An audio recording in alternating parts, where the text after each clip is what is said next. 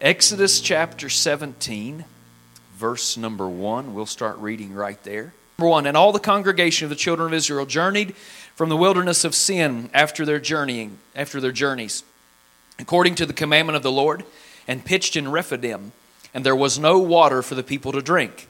Wherefore the people did chide with Moses, and said, Give us water, that we may drink. And Moses said unto them, Why chide ye with me? Wherefore do ye tempt the Lord?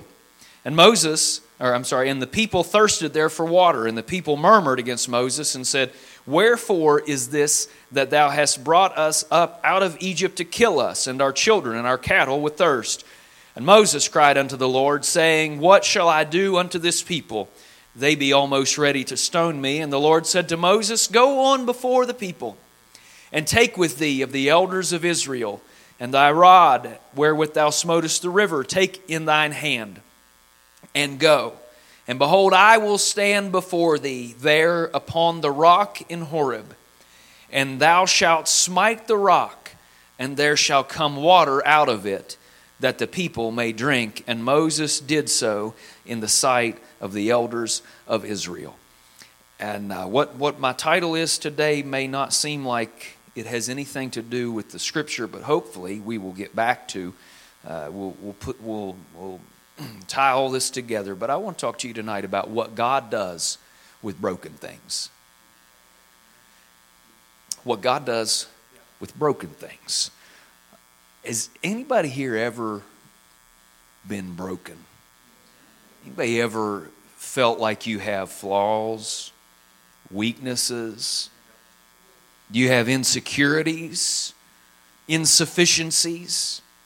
I want to talk to you about what God does with broken things. Now just put out of your mind, because I know most of you are thinking He fixes them. That's not the answer. But we're going to talk about what God does with broken things. Will you put your Bibles, your phones, your iPads to the side? You lift your hands and ask the Lord to talk to you tonight. Let the holy anointing of God flow. We lift your voice and pray right now. Father, we love you so much. Thank you, Lord, for your word. It is awesome. It is mighty. There is nothing that compares to your word. I pray right now that you will loose your word to flow in this place. Allow me to be a conduit of your word. Let me speak nothing of my own idea or my own accord, but let everything be perfectly ordered from your throne, oh God. Speak to us the things that we need to hear and make us into what we need to be. I pray, God, that you will give us a special dispensation of faith right now. Let the word be mixed with faith that it may be profitable in our lives, Almighty God. Let it be done even now, and we will thank you in Jesus' name. Now, if you are not satisfied with what God has done so far in your life, but you believe He's going to do something better, I want you to clap your hands unto the Lord. And now add with that a shout unto God with a voice of triumph. God, I love you. God, I thank you. God, I'm so thankful that we are always triumphant, that we're always victorious through you who loved us. Thank you, Jesus. You can be seated tonight. I'm not going to build a runway. I'm just going to take off tonight. I was in here praying a few days ago. I don't know what day it was. But I was in here praying, and I began to think about some things. And as I was praying, this scripture came to my mind about, it's Zechariah 4 and verse number 10. It says, For who hath despised the day of small things? For they shall rejoice and shall see the plummet in the hand of Zerubbabel. He says, who has despised the day of small things? Somebody say, day of small things. I might just totally derail here, but I was traveling last week or the week before last with my girlfriend. You know her as my wife. We made it all the way to Dallas, Texas and back in one piece, and we were blessed of the Lord to be able to do that, go to a men's meeting. I got to hold her hand for 2 time zones, and so that was cool. I could have flown, and it would have probably been cheaper, and it definitely would have been faster, but there's a lot of country out there that I wanted to see, I hadn't put my eyeballs on yet. And as we traveled, we stopped in a little town in Arkansas. I think it was in Arkansas. Anyway, there's a very what we would consider a very big apostolic church. And quite frankly, I just wanted to stop and see it and lay my eyeballs on it myself. And so I don't know how you all are when you go into other churches, but I go into scout and snoop mode. Okay? So this church has its own bookstore. The bookstore is open every day. And so that was my excuse to go in the building. I didn't much care about going to the bookstore, although I did buy half a dozen books. But I did not care about, I wanted to see the inside of this church building. And so it's locked up, and we got to ring the doorbell, and they unlock it, and they let us in. And I start looking around, and Brother Tim, I'm telling you what, is massive. This building would fit in the foyer. It's just, it's huge. Ask Sister Angie, she's got pictures. I took a picture of her out there in front of it, and she's about that tall, and it's great big like that. And I saw that building, and I walked in there, and it was beautiful. It was absolutely beautiful. But then I got to, I don't know what emotion this is, except maybe perturbed. Is perturbed an emotion? I looked at that building and I thought, you know what? I've been in a building like this before. And it was, I won't get into what that building was, but it was built for commercial reasons. Okay, it was built on the idea of making money. It was for profit. Y'all know what I mean? It was a business. Another building similar to that, but it was a business. And I got this spirit of annoyance on me because there's no reason that things should be built for the glory of this world that's greater than the things that are built for the glory of God. Let me back up. Let me look at it at a different direction. I was looking up a church the other day. I don't even remember what state it was in, but I was trying to figure out where it was. And man, you can get on Google Earth and find out anything, Brother Tommy. It's amazing. You want to see what a house looks like? If we're going to go on vacation, I'll find the house before we rent it, and I will go to Street View on Google Earth, and I'll see what the thing looks like before we get there. Okay? So it's nifty. And I was looking up this apostolic church, and honestly, I don't even remember what town that this church is in, but it might have been one we were interested in going to. And I looked at it, and it was this... Please don't be offended, and for all the internet folks, please don't be offended by me using this word, but it was this little dinky building. Okay, y'all calm down. Y'all okay? Okay, all right. But it was, and I'm purposely not naming where that was because I don't want to make anybody feel bad. That's fine. Because Zechariah, God talks to Zechariah, and he talks about that there are people who despise the day of small things. I thank God that there was a day of small things for Glen Ferris Apostolic Church. I thank God that you can find those pictures somewhere of a little schoolhouse back here by the railroad tracks that nobody thought would be anything other than a heap of rubble and termite fodder. I thank God that there is a man of God who saw a vision, and he came in the day of small things, planted a church, and we have grown to what Glen Ferris Apostolic Church is now. And I don't want to get stuck on us as a local congregation. I want to talk about the church in general. There was a day of small things, and we should be glad for what God did in the day of small things. But I feel in the Holy Ghost to declare this, that today is not the day of small things. The day of small things is behind us. We are in the latter outpouring of the Holy Ghost. We are in the last days, and the Bible says in Ecclesiastes 7 and 8, better is the end of a thing than the beginning thereof, saith the Lord. So whatever has happened in the past, that was small things, and I'm glad that they happened, but today is not the day of small things. So for a moment, I would like to preach to you that it is time for us to say goodbye to small expectations. It's time for us to have greater expectations than we've ever had. It's time to have greater expectations of revival, greater expectation of answered prayer, greater expectations of the church, and a greater expectation of God, and a greater level of expectation for our own lives. And we need to divorce ourselves from small expectations. We need to believe that in these last days, God is not going to do small things. He's going to do great things. He is going to blow our mind.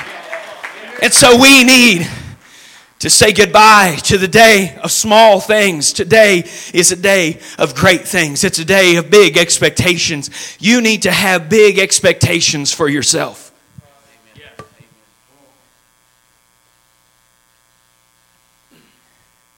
It's time for us to have big expectations of yourself. Elbow somebody and say, now don't hurt nobody over there. Just wake them up. It is time to elbow somebody. Tell them it is time to have big expectations of yourself. You ain't thrown an elbow yet. Go ahead, throw an elbow. Hit her a little bit there, Brother Jonathan. That's it. Yeah. It is time for us to have big expectations of ourselves. Let me tell you what I mean. I don't mean that, I'm going to be something great. That's not what I mean at all. I mean, it's time to say, I am going to be sold out for God. My devotion is not going to be a small day devotion. My devotion to God is going to be a big deal. I'm going to have big devotion. The degree of my devotion, which I once thought was impossible, is what I am going to do in this day. Some of you in the past have struggled with faithfulness. Your faithfulness was small, but the day of small things is behind us.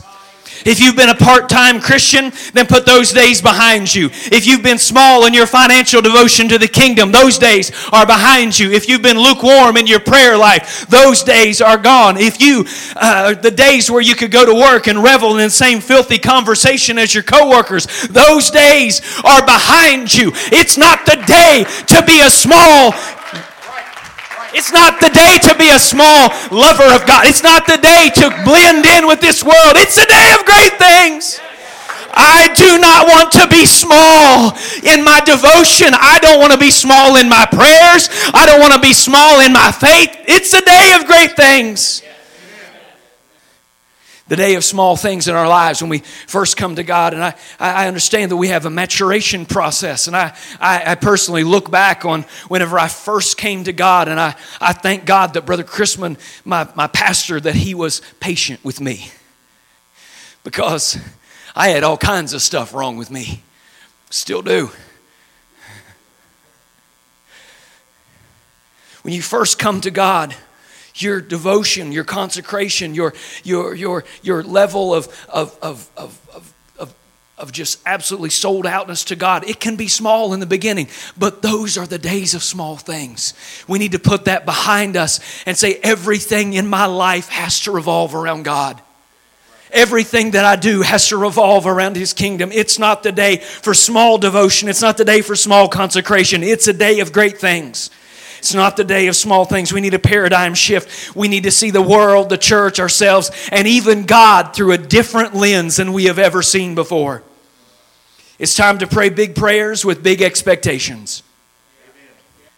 It's time to pray big prayers with big expectations. It is time for us to abandon a poverty mentality that we'll just get by on a little tiny handout from God and we'll barely make it through. I don't believe that garbage for a moment. I believe He wants to give us the kingdom. Fear not, dear children, for it's the will of the Father to give you the kingdom. I don't believe that we're just supposed to barely exist, barely survive, we're supposed to just limp across the finish line to the rapture. I believe we are going to see the greatest miracles that have ever been seen on planet Earth. We are going to see... And lest you misunderstand what I said a few minutes ago, I don't necessarily think we're going to have the biggest, most ornate, most spectacular buildings, but we ought to have the greatest crowds of anything that is going on.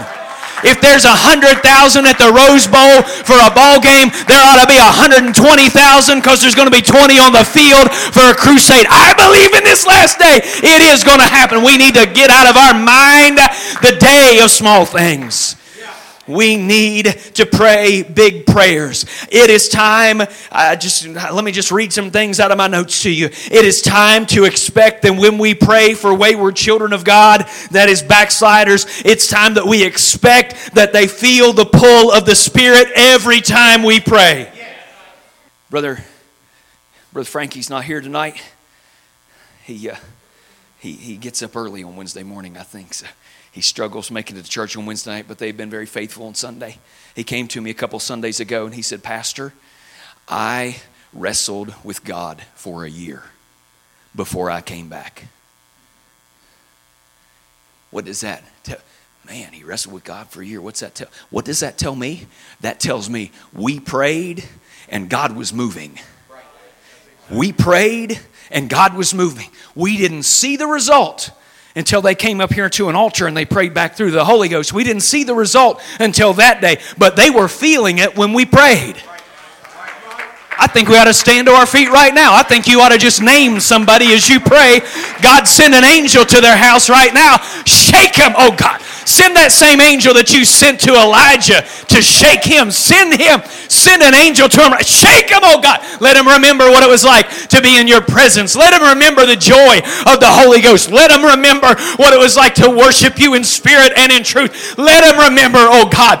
And if you're brave enough and you really mean it, why don't you pray this prayer? God, whatever it takes for them to come to you and be saved, let it be done. Whatever you've got to do in their life, however you've got to humble them, whatever you've got to do, God, I want them to be saved. It's time to expect that every time we pray, people feel our prayers. They may not know what it is. We may not understand everything that goes on, but God is working when you pray. Somebody shout amen. It's time to expect that when you ask your neighbor or your co-worker to teach them a Bible study, it's time to expect that they're going to say yes. It's time to expect that you are going to ask them, and it's time to expect that they will say yes. It's time to expect that what you're teaching is what they've been looking for, that they will repent, that they'll be baptized, that they'll receive the Holy Ghost, and that they'll bring their family. It's time to expect that what we have is what the world wants. But we say, I'm not qualified, I can't do that, I'm not good at that, I don't have it all together. We overrate having it all together. You got to tell somebody that. Having it all together is overrated. If you wait until you have it all together, Brother Tommy, when are you going to start? Never. Having it all together is overrated. Being polished and perfect is overrated. Look who God uses. It's like we never even read the Bible. And it cracks me up, Brother Tommy. First miracle of the New Testament church. Peter and John. That's who God chose to use for the first miracle of the apostolic church, the New Testament church. They're going to find this lame man. He's been laying here, I don't know, what was it, 38 years, 39 years he's been asking an alms. And God sent, it says, and Peter and John were on their way to prayer. They're on their way to the temple at the hour of prayer. Let's dissect Peter and John for just a moment. I don't know about old John. He refers to himself as the apostle that Jesus loved. Now, y'all know some of y'all would be just looking at him like, who do you think you are, buddy? I mean, look at him. I'm the one that Jesus loved. He's always there around. I mean, he's like stuck to Jesus. They're at the what we call the Last Supper. They're there at the Passover before Jesus' crucifixion, and they're there at the table, and they're reclined at the table, and John's over here like just leaning on Jesus. Like, man, buddy, he's a little clingy. I don't know if he's got security issues. I don't know. I don't know what John's problem is. He's just, and then you got Peter. Man, he's not a good swordsman. Every time he opened his mouth, his foot was close to follow. He's got a bad temper. He's foul-mouthed, and he's ignorant. And the Bible says, and Peter and John were on their way to prayer. On their way to the temple, the hour of prayer. Silver and gold have I none, but such as I have. They were broke too. Don't wait till you got enough money to live for God or work for God. Silver and gold have I none, but such as I have. There's a lot of things I don't have. But here's what I do have. I've got the name of Jesus. You come to me with a shield and a spear. and a sword, but I come to you in the name of the Lord. I want to tell somebody today, if you've got the name, if you've got the Holy Ghost, you've got enough to do something for God. Having it all together is overrated. Moses was a murderer and a stutterer. God said, I think I'll make you an ambassador. The Apostle Paul has this testimony, 2 Corinthians 10:10, my bodily presence is weak and speech contemptible. It's understood, or it's at least conjectured that the Apostle Paul had a severe eye problem, which is why when you read, I think it's Colossians, it says that he wrote in large letters. Usually somebody wrote for him, but there were places where he signed with his own hand, and it says it was with large letters. And there's another place where he says, I know you love me, and so much that you would have plucked out your own eyes and given them to me. The Apostle Paul probably had some type of macular degeneration or a serious eye problem. But God said, you know what, I think I'll use you. Having it all together is overrated. 2 Corinthians 4:7. But we have... If you can put that on the screen, that'd be excellent. 2 Corinthians 4:7. But we have this treasure in earthen vessels. Why? Let's break this down for just a second. We have this treasure. He's talking about the Holy Ghost. We have this treasure in earthen vessels. He likens this body to a clay pot. Let's do this again. Elbow your neighbor. Tell him you got a treasure in a flower pot.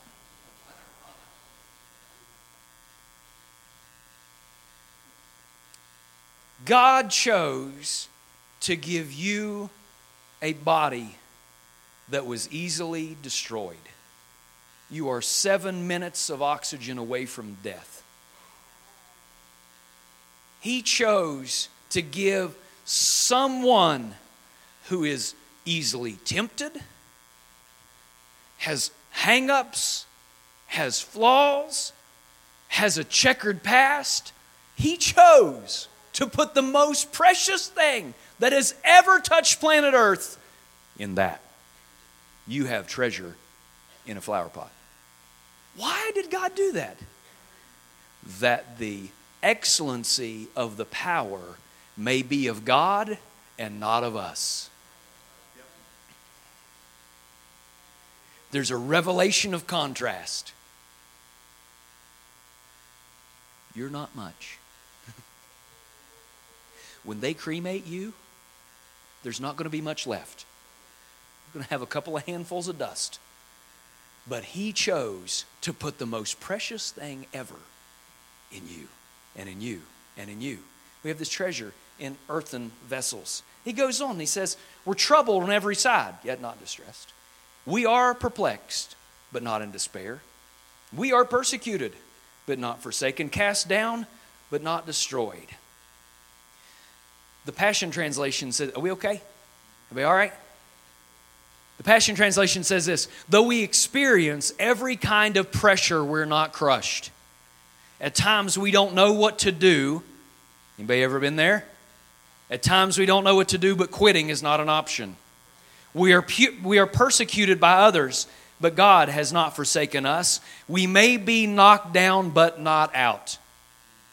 We have this treasure in earthen vessels. We are, in our humanity, weak, vulnerable, and fallible.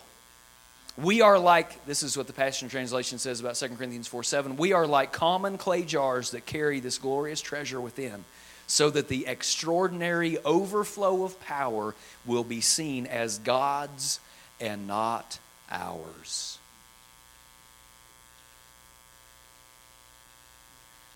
But tell me, it looks like you got a new pair of glasses on back there, sir.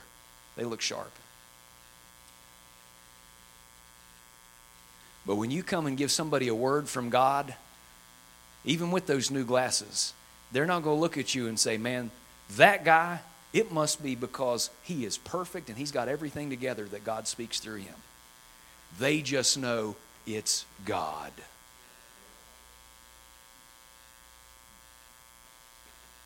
Brother Billy Cole How many ever heard him preach, even on tape or something? He had this, he would, if you haven't, Google it. Get on YouTube, Billy Cole preaching. He would laugh. Y'all know what I'm talking about? Those of you who have heard, he would just be in the middle of his message and he would start this, Cole, this is not derogatory. It was a goofy sounding laugh. He would just laugh. Am I right, Brother Tim? He would just laugh. And he said, that has been one of the most important things in my ministry, because then when God does the miraculous, they know it wasn't me, that it was God. So let's talk about Moses and the thirsty folks for a minute. So in Exodus chapter 17, they have escaped Pharaoh. They've crossed the Red Sea. They've gone to the place of Marah where the waters were bitter, and Moses throws a stick in and made the water sweet, and they could drink those. And they went to a place where they were hungry, and they complained, we're going to starve out here. And so God gives them manna. Now in Exodus 17, I guess they needed something to wash down the manna with. And they start to complain about how thirsty they are, and we're going to die out here, and they're going to stone Moses for dragging them out there. And God talks to Moses. He says, take your staff, go over there to the rock at Horeb, and I will go with you, and I will stand on that rock, and you smite that rock with the staff, and we'll get some water out of that thing. And so that's exactly what happened.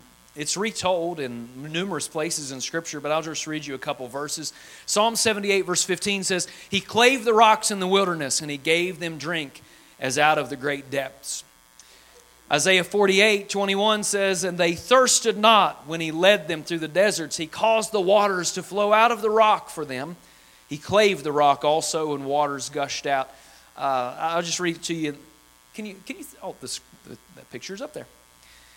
It says in the New International Reader's Version, they didn't get thirsty when he led them through the deserts. He made water flow out of the rock for them. He broke the rock open, and water came out of it. Here's what I want you to hear tonight. Isn't that a cool rock? Can y'all see that? Y'all tell what's going on there? I don't know if they can throw the picture up there without the words on it, so it's a little easier to see. If you can do that, Zoe, that'd be great. If you can't, that's all right too. But this is what they believe, historians believe. This is actually the rock from Exodus 17. It's in the desert there. They believe that's the rock that Moses went to and that God stood over. And Moses smote that rock. And you can see, it's split.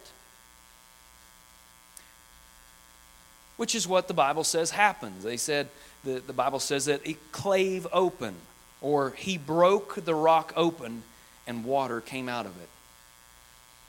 If you don't get anything else out of tonight, I want you to get this. God flows out of broken places.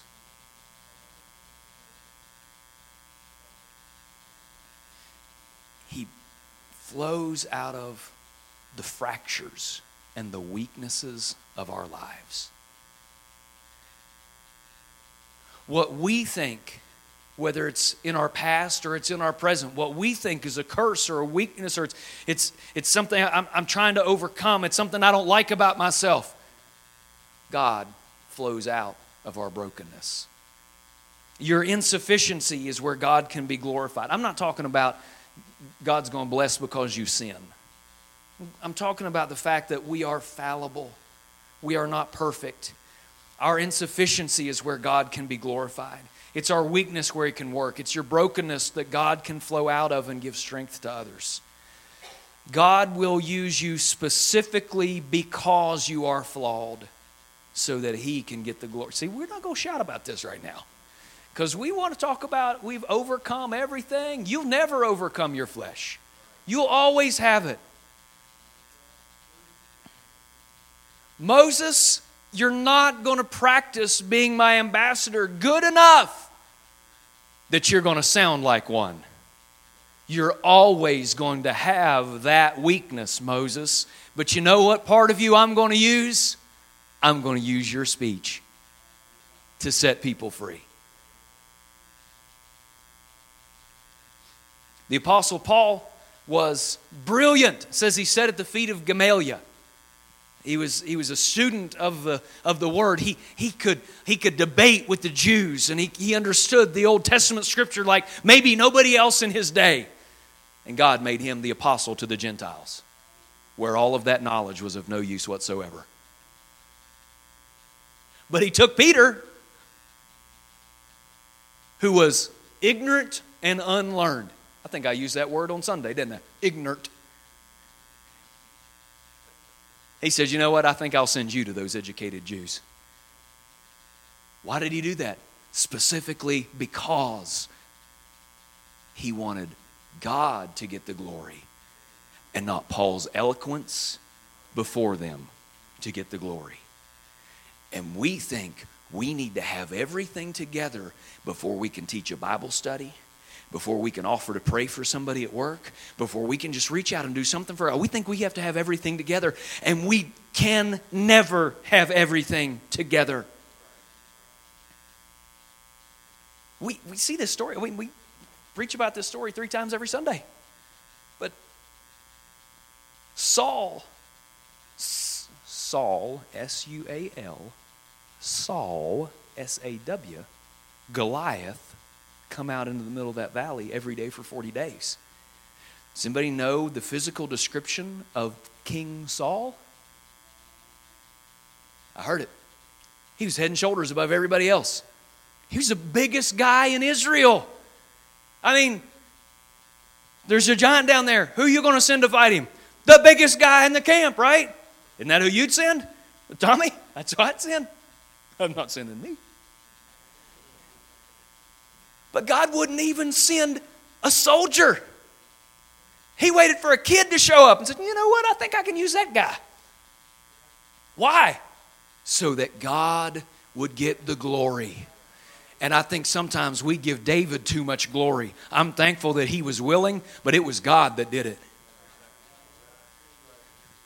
And if we'll understand that we need to stop making David a hero and make God the hero of every story, and he can be the hero of my story, and it's not because of my eloquence, it's not because of what I can do, it's because I've got God in this earthen vessel. That he can use you at your workplace, and he can use you as you talk to your neighbor. All right. Everybody okay? Can I tell you a Bible story? Tell somebody, God flows out of brokenness. He does not flow out of polished perfection.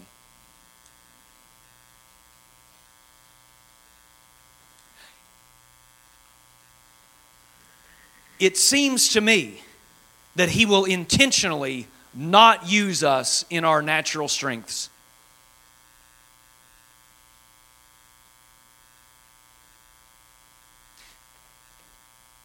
I love the story of Gideon. Judges chapter 6, verse number 11. There came an angel of the Lord, sat under an oak tree, which was at Orpha, that pertained to Joash the Abezerite. And his son Gideon threshed wheat by the winepress to hide it from the Midianites. In the King James, it says that he threshed wheat by the winepress. Basically, every other translation says that he threshed wheat in the winepress. Winepress was imagine an old-timey looking well, but bigger. And they would fill it with grapes, and they'd stomp the grapes down. So Gideon's inside this thing, hiding from the Midianites. Just picture this guy for a minute. He's down inside here. He's ducked down, hiding from the Midianites, threshing wheat. Yeah, y'all got the picture? He's like, and he goes back to threshing wheat, make sure nobody's around. And the angel shows up. What's the next verse? You got it there? The angel shows up and says, "The Lord is with thee, thou mighty man of valor."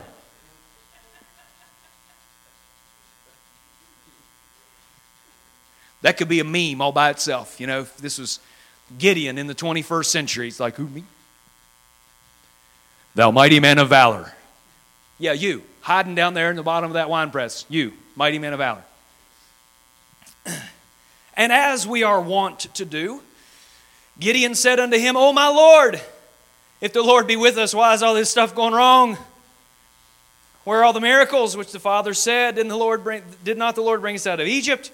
And now he's forsaken us, delivered us into the hand of the Midianites. And the Lord looked upon him and said, Go in this thy might, and thou shalt save Israel from the hand of the Midianites. Have not I sent thee?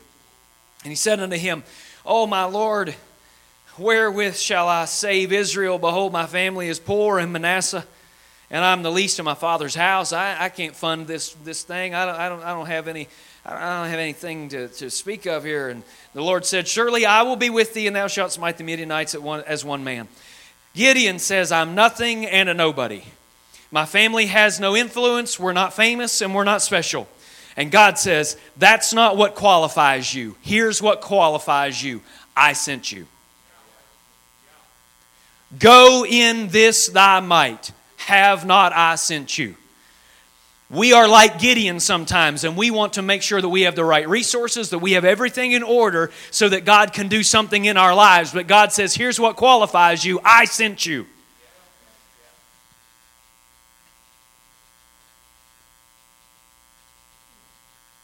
Where's Brother Caleb at? You just want to come up here and preach that message again? What's holding you back? If we're like Moses and we're like Gideon, we will look around at ourselves and at our circumstance and say, I can't do what God wants me to do because I'm not properly resourced to do so. And God says, I am that I am, and I sent you. And you have overcomplicated things. I don't know how many times I've said this, but just add one more to that list. If you have been born again of the water and of the Spirit, you can tell someone else they need to be born again of the water and of the Spirit. You don't have to be able to theologically discern and explain everything. You don't have to have a PhD from Urshan Graduate School of Theology. You just need to be able to point them to Acts 2:38 and say, you should do this too. What would it hurt? Say it again, Brother Caleb. Oh, that was so weak. Do it again. Thank you. And so the story of Gideon gets better. I promise I got less than an hour left. The story of Gideon gets even better. I mean, here he is hiding in the wine press, and the angel shows up in his life. And then he gathers an army. Things are going good. It says Gideon, this is chapter 7, verse number 1. Gideon and all the people that were with him rose up early. They pitched beside the well of Herod so that the host of the Midianites were on the north side of them and by the hill of Morah in the valley. And so here's the Midianites. They're in the valley and on the hillside. This massive army of Midianites. Verse number 2 says, the Lord said to Gideon, so Gideon had amassed an army. Okay? What, you got to see this. You got to see this. Gideon had amassed an army of 32,000 men. And the Lord gets Gideon up one morning and says, the people that are with thee are too many for me. Too many for who?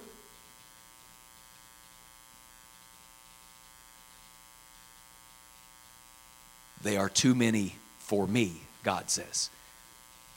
Because if you have a great army, Gideon, you might get credit for this. But I'm going to orchestrate this in such a way that nobody's going to get glory but me.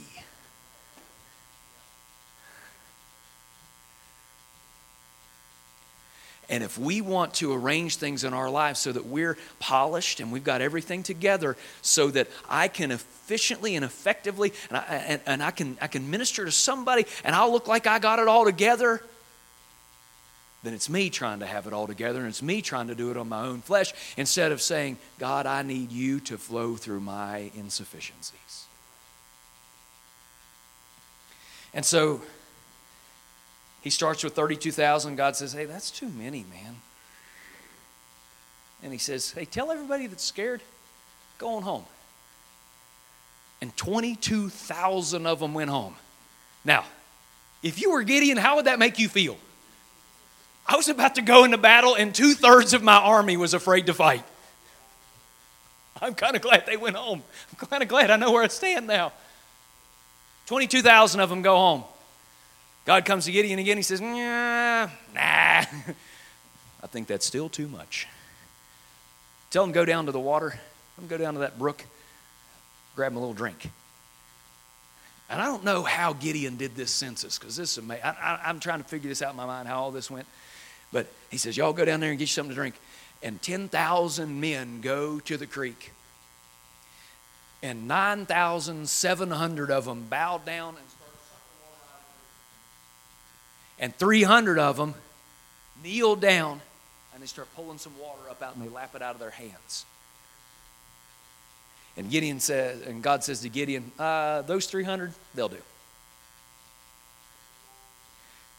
So we've got the Midianites who are like this huge host. And Gideon's got 300 people and God says, that's enough for me. In fact, Gideon, I tell you what, let's defy all military conventions and take our far inferior force and divide them into 3 pieces. Put 100 over there, 100 over there, and 100 with you. And the 100 go with Gideon, and they go in the night. And I thought about turning off all the lights in here, but Zeke will be scared of the dark, so we won't do that. He's got Caleb beside him. He's a pretty big guy. He might be okay. So the 100, they go out here in the dark. And in one hand, they have a trumpet or a ram's horn. In the other hand, they have a torch with a flower pot on top. Or a water pitcher or something. They've got this vessel on top. And they sneak up in the dark to the host of the Midianites. This is suspenseful, Haley. Are you okay? This is suspenseful. They sneak up in the dark. Sorry, little teacher broke out on me there. Saw you talking in class. So they sneak up in the dark, ram's horn in one hand. Torch covered with a flower pot. Everybody got the picture? Why was the flower pot on top of the torch?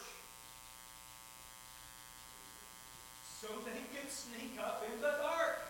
That's exactly right. You can't just walk up in the dark to the enemy with a torch lit. They'll see you. But when it came to the right time, God said, Gideon, you shout the sword of the Lord and the sword of Gideon. And at that moment, I want you to break the vessels that are on the torch and blow on the trumpet. And when they did that, they broke the vessel and the light streamed and they lit up the camp around the Midianites and they blew on that trumpet and they shouted unto God. And in the midst of that brokenness, the enemy was terrified because the light came out of the brokenness.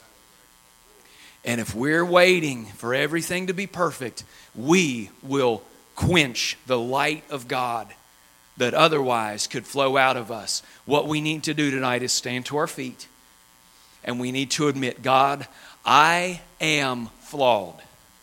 There are parts of me that are broken. I am not perfect. I know that you could fix my imperfections if you wanted to. But I accept that right now, I don't have everything. I don't have everything perfect in my life. And so, Lord, I invite you to flow out of my brokenness.